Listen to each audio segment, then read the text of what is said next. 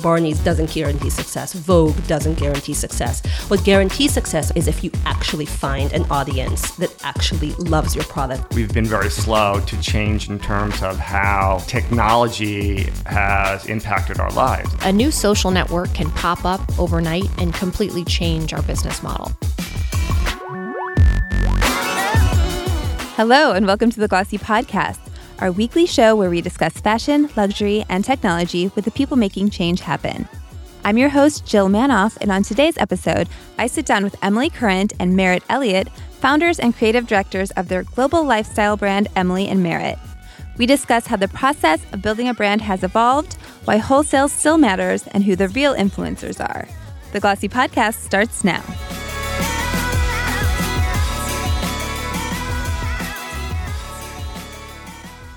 This is a first for Glossy. We have two guests in the house. Welcome to Emily Current and Meritt Elliott. Hi, thanks for having us. Hi, how are you guys? Great. Really excited to be here. Yeah, you guys are in town for Market Week. Yep. Talk to me. How often are you in New York? We come every few months, and we come to market maybe once or twice a year. So we meet with some of our best accounts, and we have meetings, and we spend time with our sales team for the great. So, and, also steal away and do some shopping and some inspiration shopping and people watching and all those fun things. Amazing. Gosh, I feel like people don't know your career path. You've been through it all. I definitely think that you have some good kind of, you have a good point of view in terms of every aspect of the business right now, different business models that brands are exploring. Let's kind of circle back. You don't have a traditional design background. However, you are kind of taking the reins and taking that designer creative director role. What's your background? Let's start with you, Emily. So Meritt and I met at UCLA and bonded over vintage denim. We both wore baggy jeans or flare jeans and shopped at flea markets, and just connected that we looked a little different than the rest of our classmates. And we really forged a great friendship and a really clear point of view on what we loved, and we'd shop. And when we graduated, we decided to start a company together. We were doing styling and consulting, and it took us down a path very quickly of becoming stylists in Los Angeles. Yes. Is it a competitive market there? I hear a lot of stylists. It is. And it wasn't as competitive then, and there certainly wasn't a duo like we were. And we sort of branded ourselves as a company, and it was a really, really interesting time. Like, it was when you'd go out to dinner with somebody and you said, I'm a stylist, they thought you did hair. I feel like now it's very relevant and people know what it is, but it just wasn't as relevant at the time. Definitely. So what were you going to school for? We were both sociology majors, and I'd have to say that's actually pretty relevant to what we do. And we lean into a lot of the learnings we had and just kind of the nature of trends and the evolution of fashion and a lot of just the human nature of a shopper and all those things. So I wouldn't say that our major is totally irrelevant, but what we really gained from UCLA was time management, in finding each other, I guess. Yeah, we had a degree in friendship. Yeah. So this was early on. Is it early 2000s? Yeah. Okay, great. God, how do you even go about starting a business fresh out of college? I mean, listen, when you're fresh out of college, your overhead is pretty low and your dreams are pretty big. And I think that we both felt creative and we felt eager to work, but we couldn't pin down just one thing we wanted to do. And so we wanted to encompass like all of the things, writing and styling and art directing. And we knew if we started a business and beyond styling could kind of talk about forming an image with a company or an artist, like actually being part of the conversation, whether it's an advertising campaign or a new musical artist, I think that we decided that, we were going to be a company. So we were going to style and we were going to image consult at the same time. We made it up as we went along, yes. For sure. Where did denim come into the mindset? We need to start a denim line. Is this kind of in the heyday of the True Religion and kind of the cool designer denim?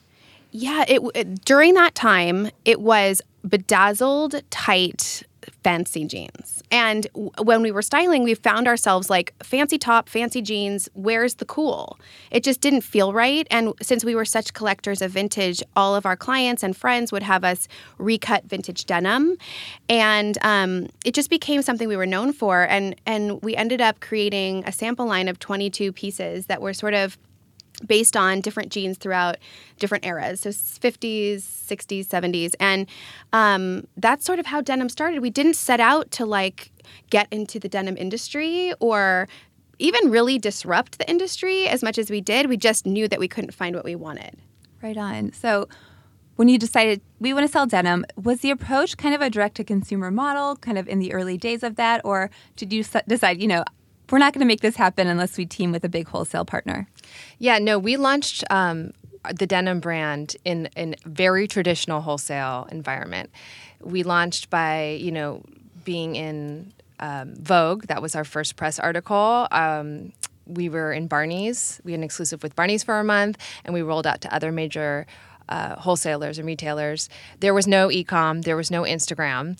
People literally got their magazine, whether it was anything from Vogue to Who Wore It Better and Us Weekly, and went to their local store and bought the jeans. And, times have changed since then, for sure. I think we'll get to it. I think we're returning back to that model. But at the time, it was good old, wait in line to buy something, wait at the register type of shopping. Yeah. Did you have your own stores, or as time went on, did you ever open your own stores? No, we didn't. We did not. We now have our own store for the Great, our first retail store. But at the time, nope. E-commerce? We did not have an e-commerce site. No. Oh my gosh. But retail was thriving. The department stores, there was no concern there at the time. It was, and we launched during the recession. So it was really an interesting time, and we were told, denim is dead. This is not when you launch a brand. No one wants that. That's not how women dress. We were told that over and over again. And we said, well, we do. Yes. and actually think to this kind of casual, understated, timeless look is relevant in the time of this economy, in the time of women are rising because we're doing more and we're celebrated more. And so it felt, well, we were told, no, this is not the time. It felt right. And it really resonated with everybody. And just to add too, I think we had a female gaze on an industry that was very male driven. And so the imagery for denim at the time was topless girls draped over the front of cars. And we were showing baggy, comfortable jeans and girls doing things. So it was just a really different point of view at the time. Yeah. Did you ever evolve beyond jeans? Do you go to other categories, some T-shirts, kind of other cool girl apparel? A little bit, yeah. I mean, at the time, category type driven brands were really kind of what was happening. We dreamed of doing a collection one day, and that's what led us to our next chapter. But at the time, it was really a denim-focused brand. Yeah, let's talk about that transition. Kind of what made you say, after the first brand, it was successful. Where do you go from there? Is it kind of the decision to build, expand, go to other countries, other categories, or maybe move on, or talk about what happened? Sure. We, as the company grew, we grew as human beings and as businesswomen, and we really were able to define how we wanted to live our lives, professionally and personally. And thank God we had each other, because, weathering life during that time while building a business and building families and building independence is not easy. So we had each other. But the denim industry and the culture of that business and other businesses like us weren't serving us right. It wasn't serving our ethics, our morals, our priorities. The work environment didn't feel authentic to what we wanted. And we knew that we were on the horizon. There was more freedom to be had in our creativity and us becoming leaders, businesswomen, and supporting other women. And we felt that we had to move on to the next chapter to really, really take all the learnings we had and the successes and the misses and all those things and start fresh. Mm-hmm. And when that company sold in a private equity sale, we stepped away at that time, and we took about 5 seconds to reflect on our next chapter.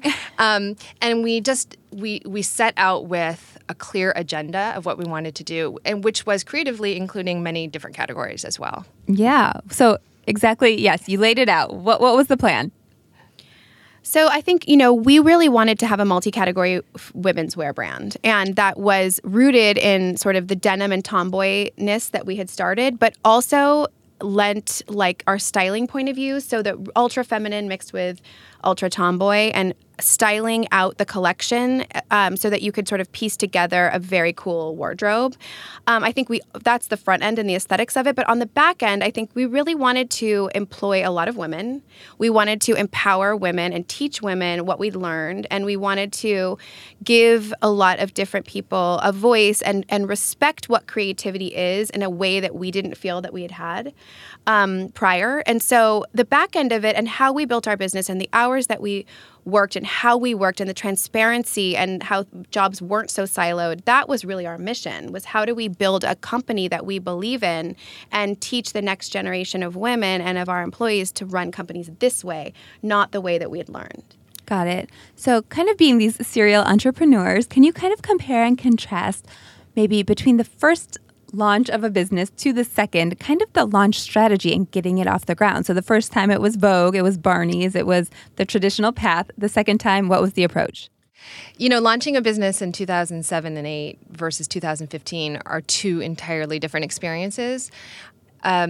We, in e-com world, Instagram world, digital media world, that was all new to us. And we are still learning how to be proficient in all those things. But in the end of the day, we are product people. And we do believe that when you put soul into a product, whether you find it in a store or online or on your favorite Instagram star or whatever it is, you will connect to it emotionally. So that is always where we start. We are not big, flashy marketers. We do not spend a ton of money on billboards or pay people to wear our product. We just recognize there's an emotional connection with women and what we create, and there's an intimacy there that starts with everything we design, and we built this brand with that very same spirit. And so we are trying to grow this company responsibly and organically because it is very noisy out there, and we are trying to cut through in an authentic way. Mm-hmm. And we do that, again, by product and by understanding our customer and recognizing that this woman is somebody who likes to invest in clothes for her everyday life. Yeah. And she's not overly trend-driven. Clothes aren't disposable for her. She does a lot of things. She's somewhere between a mom drop-off to a CEO of a company, and she's dynamic. And so she finds those clothes in different ways. And sometimes it is in digital media ads, but a lot of times it's in a brick and mortar store or it's seeing a peer at the park. What are you wearing? The sense of discovery. And we're seeing that is our most organic growth. So it's not so different than 2008. It's just it comes from the same spirit. It's just a little bit of a different pace and in a little bit of a different way. And now with our first retail store, of course, we're seeing a lot of growth through that as well. Yes. And when you talk about this new company, you're talking about Emily and Meritt, which is the umbrella company for other brands, or are you talking about The Great specifically? Specifically, we're talking about The Great, yes, which is our upscale clothing expression. Emily and Meritt, we have different brands, and we can get into that, but specifically The Great. Got it. Now, The Great is not just denim. Talk to me about the categories. So the Great is women's apparel, multi-category. So everything from dresses and woven tops to a huge knit expression that we've actually peeled off to call The Great Knits. It's sweatshirts and T-shirts that you love and buy in multiple colors. They're wonderful. And there's shoes, and we just are launching men's actually this week. Hey. I know. So exciting. It's men's knits. We got so many requests, and so we're very excited about that. And we also have a kids expression called The Great Little. So it's really building out to be quite a robust assortment of product. Yeah. How did kind of your relationships with with wholesale partners from maybe the first brand help to build this brand? Did you kind of go back to some of the same people, or is it a whole new cluster? It's a new crop of people, and certainly the retail landscape has changed, so you really start from scratch. I mean, I think that we definitely have respect in the industry, and of course, we had fears when we launched The Great that people were going to only see us as a category-driven brand, and so, of course, we came out with wovens and T-shirts and knits, and hoping that just our point of view would cut through in those those pieces, and they did. And so those actually are the leaders we're a collection, and those are the leaders in our brand. So so those are actually different buyers than denim. To be honest, it's different departments. They're different stores. We see old friends and we've people who support us throughout, and whether it be a buyer or a customer, which is cool. But, it's a changing world very quickly. Yeah. What is the breakdown maybe between department stores, maybe specialty stores, and maybe your own e-commerce site? So we're wholesale. We're a wholesale-based company. So I think right now we're like 60-40 wholesale versus direct.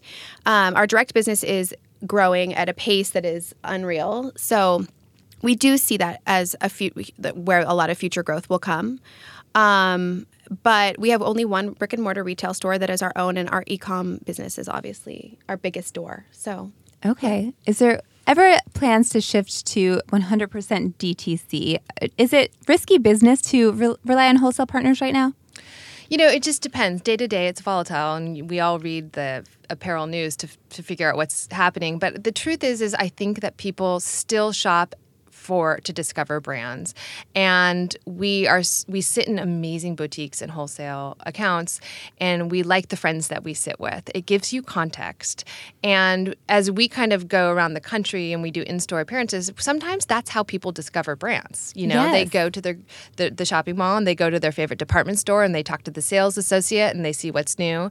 So we never underestimate the power of that. And we're consumers and shoppers, and we discover things that way too. So we love and nurture those relationships, but we also are nimble, and we realize that sometimes we stay true to our brand, and sometimes department stores lean into trends, and that maybe we don't serve those. So, but we don't waver. We know it's better to stand for something and stand strong, and sometimes our direct will be stronger, and sometimes our wholesale market will be stronger. So, we like having both. We think they benefit each other.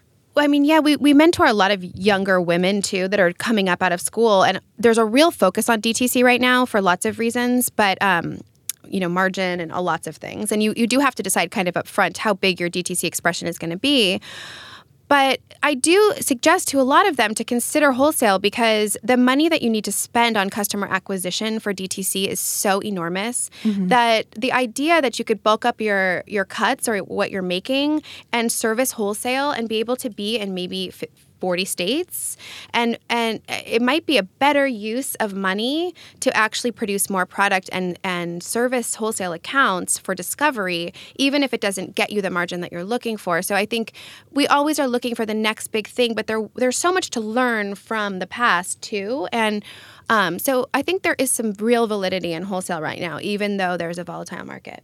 Yeah. You have one of your own stores, correct? Yeah, it's been open for about 14 months. Oh, I didn't realize it was that new. Yeah. And LA? It's in Los Angeles on Melrose Avenue, yeah. Yeah. So what was the plan for that? Did you test that area with a pop-up? Did you kind of just know what you were going into? We live near there, and our office is near there. So that's our neighborhood. We wanted it to feel a little bit like a jewel box. We didn't want to sit amongst a ton of retail stores. We understood that this is a lifestyle brand, and that people don't really go out to shop all day, that they are running errands, they're getting coffee, picking up dinner for their family, stopping and picking up a paint sample for their new living room or whatever it is. And so we're right in the middle of the design district, the not clothing design, but home design district. And we're surrounded by some great restaurants and coffee shops. So we found this space, and we decided, because our office is so close, we could walk there from our homes, and it felt really organic and close to home, so that we could really nurture its growth and have neighborhood communities and intimate dinners there, and we could meet with customers. So that was kind of how we picked that area. Got it. That was going to be my next question. Kind of what happens in store beyond, clothes and racks. So a lot of events, that's a big part of the job. Yeah, and also our store, we want our store to be a destination that isn't identical to what you can find online. Yeah. So we have exclusives. We curate vintage. We have it's called the Great Finds. We have third-party vendors of small women-run businesses and small villages around the world. We have trunk shows. We have charitable shopping events, and anything that feels like it's building community and introducing people to the brand or supporting other brands that we want to elevate and that we're able to because we have a space. And we actually go shopping there sometimes too, because to see the product in an environment like that is very different than walking into the warehouse. We're able to kind of try it on and ask people's opinion and all that. So it's really been We lovely. also have the best dressing room lighting. Is it like a selfie opportunity? To some degree, but it's not pink. You need one of those squiggle mirrors. I've been seeing that a lot happening. Definitely. So talk to me about your other lines. You've got a lot going on. So also kind of, are you building out into kind of a lifestyle brand? I know that you have a lot of kind of giftable items. What is that? That's a different brand altogether. Yeah, so we have a secondary brand called Emily and Meritt. It really started when we collaborated many years ago with Kate Spade, and we did a handbag collection called Emily and Meritt, and it really led us to a lot of opportunities for different projects, particularly with Pottery Barn. So we're going on 8 years with home collections with Pottery Barn for adults and then kids and teen. And it's been such an amazing project for us because it's totally different, yet totally the same as creating apparel. And so that's been a great piece of Emily and Meritt. We also have paper goods and clothing, and it's a more accessible expression of what we do in many ways. It's very inclusive, and we can kind of get into trends and color in a different way than we do with the Great, which is very specific. It's just another division. And I think as we grow, we do want to potentially have multiple brands and be able to approach them in different ways, all through our point of view, but targeting different demographics and different people who can participate in different ways. Yes. You guys are only two women with families. Who are some of the partners that you've really kind of leaned on or maybe brought into the mix along the way? We are not shy to ask for help. We are very aware of what our weaknesses are. And so we really have an amazing team. We have an amazing COO who's a woman who actually lived in New York for some time. We have one mentor and investor for the Great. His name is Art Peck. He's the CEO of Gap Inc. He's been a longtime friend and supporter. And we nurture each other's creativity and dreams all the time. We have a lot of peers that have started businesses the same time as we did, like Hillary and Catherine Who What Where, and it's fun to always support each other. I mean, decades later, it's fun to watch each other grow and help each other and show up for each other. I think also last year when our friend Rebecca Minkoff started the Female Founder Collective, we just dove right into that as well, because women working together, especially women like us who are in this same exact industry, working together to show other women how we can work together and all rise together has been a really important part of this for us as well. Cool. So because you guys are Emily and Meritt, do you feel the pressure to be outward facing, be out in the world, kind of representing the brand 24/7 on your social media accounts? Is that a thing? It doesn't come organically to us. We're definitely the people who have always been behind the camera styling. And so we are encouraged to step forward because people like to have the conversation, whether it's how do you juggle motherhood, can I have advice on business? What shoes are you wearing?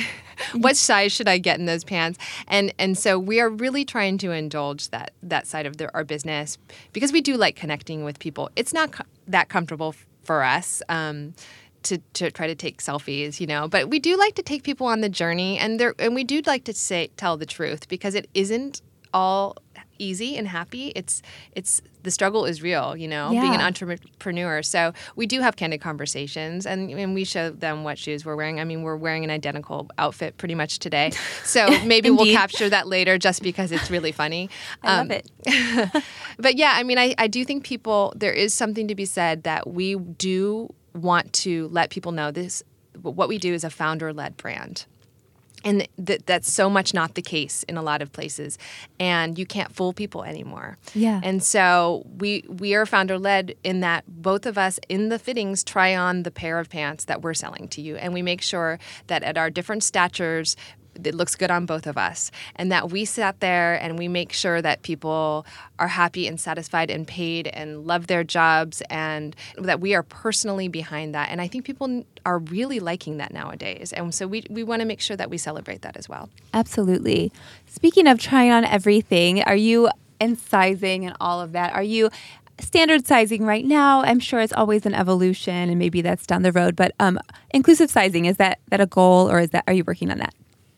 It's definitely a goal. We right now try to size in a way that is a little more inclusive than standard 0 through 12 sizing. So we have buckets like 0, 1, 2, and 3. So they're off-cycle sort of sizes. And they're a lot more inclusive and a lot more flexible. I think we run generous, and we also like when people can maybe try on 2 different sizes or 3 different sizes and wear it their own way. So we really love personal style. We are looking to extend sizes in both directions, extra, extra small, and larger sizing, which has been actually a lot more complicated than we originally thought. It's a lot more pattern, a lot more minimums per size, and it just becomes a challenge, which a lot of people in our business have been dealing with. So, but it is a really important part of what we're doing right now. That makes sense. I mean, I would think that your shopper is a majority in LA in the States, or is it LA, New York, the big cities? I just feel like you're building this great community locally, but talk to me about the breakdown. We are definitely primarily a coastal brand. Our biggest customers are Los Angeles and New Yorkers, because I think we're shoppers. But we have a lot of following in different places in Texas and Chicago, Florida. Yeah, and I mean, I do think, to speak to that inclusivity, I do think that we do speak to a customer of different sizes and different lifestyles and different ages. Yeah. That's really important to us. And we feel so honored when we see somebody, who is curvy and somebody who's older or whatever it is, feeling fantastic. And I think that, we see that in the people buy things in different areas of the United States. And we're learning every single day. But we're seeing growth in a lot of interesting communities. Definitely. Can you tell me about the launch plan for the men's line? Because we are kind of in real life. This is happening this week, folks listening. What's going on? So we decided to launch men's direct only, mostly because we got so many requests. And we launched a core collection of T-shirts and sweatshirts for men. And they are somewhat limited to start in terms of color, but it will grow. And we're really excited about it. We're doing actually an event at our store, and we are doing different promotions online. But the store is going to be a date night, and we just get to have a lot of fun with it. Great. Are you doing anything? I would think that, your female customer is shopping for their guy a lot. So any marketing directed toward that, so you can kind of take advantage of your core customer now? Yeah, when we're shipping our orders right now, we're throwing in a postcard and say, the great man is coming. We see a lot of women dragging in their boyfriends or guy friends into the store as it is, and we get asked more than ever, where's the men's? Because the great does have a tomboyish feel. It feels very like it should be sitting right there. So, we're looking for organic growth. We understand that men shop differently than women, and when they like the fit in the hand of something, they're very loyal and they buy a ton of them. So we're trying not to go too broad or to be over ambitious, because we really understand that it's a different market.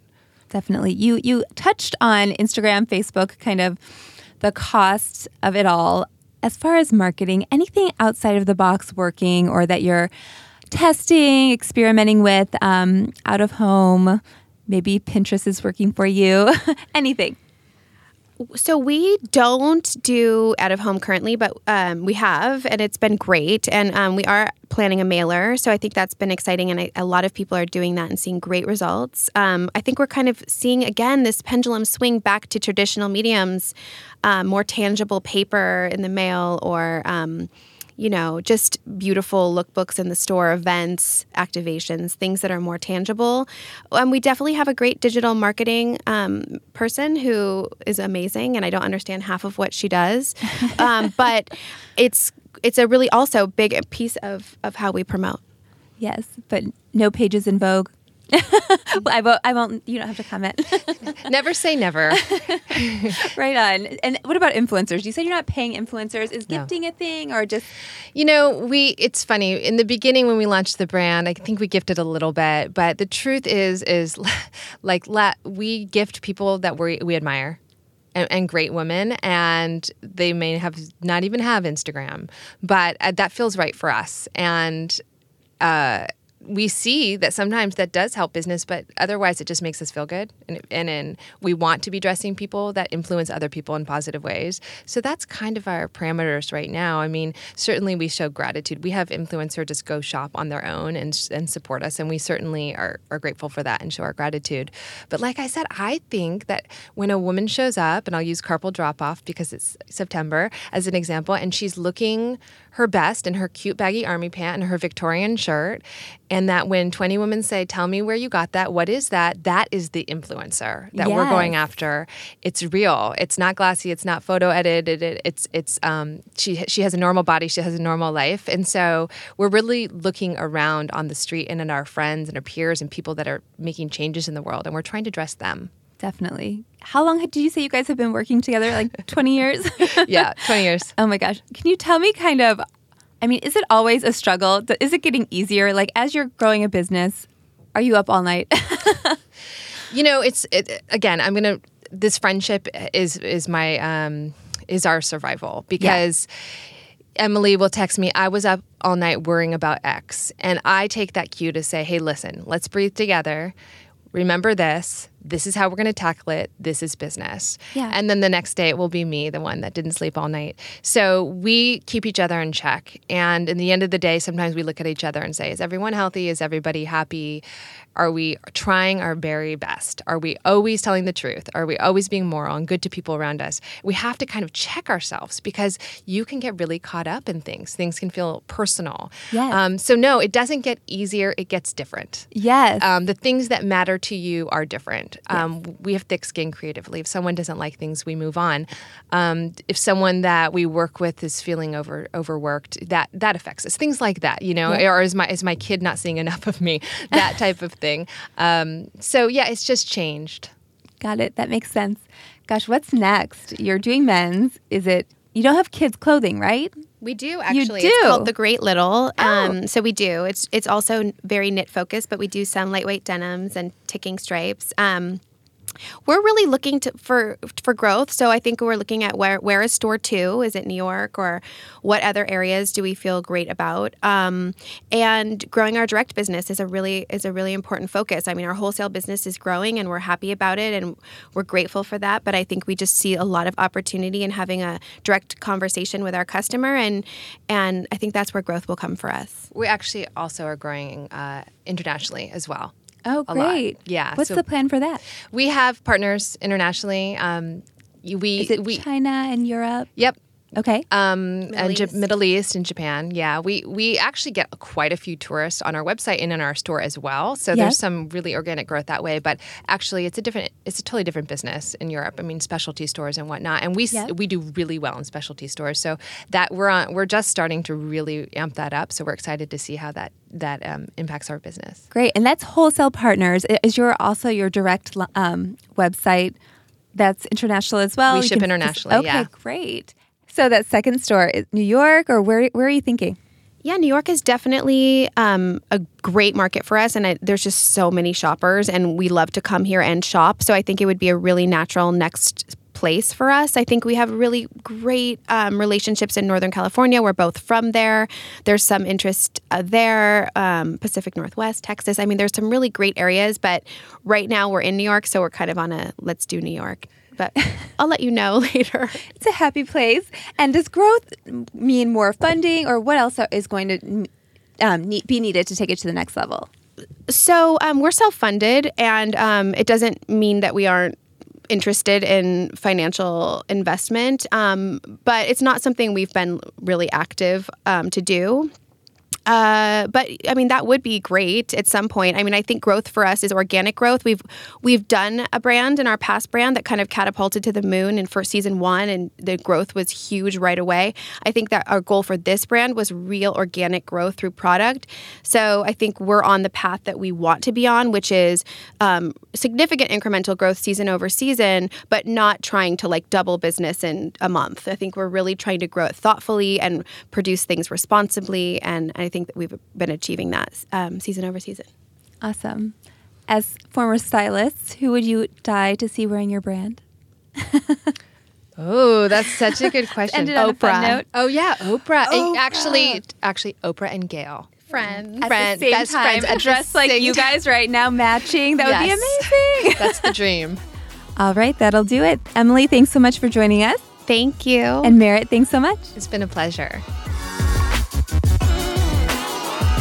That's all for this episode. The Glossy Podcast is produced by Pierre Bien-Aimé. Please head to the reviews section on iTunes or wherever you're listening to this podcast to give us a rating and tell us what you think. Thanks for listening.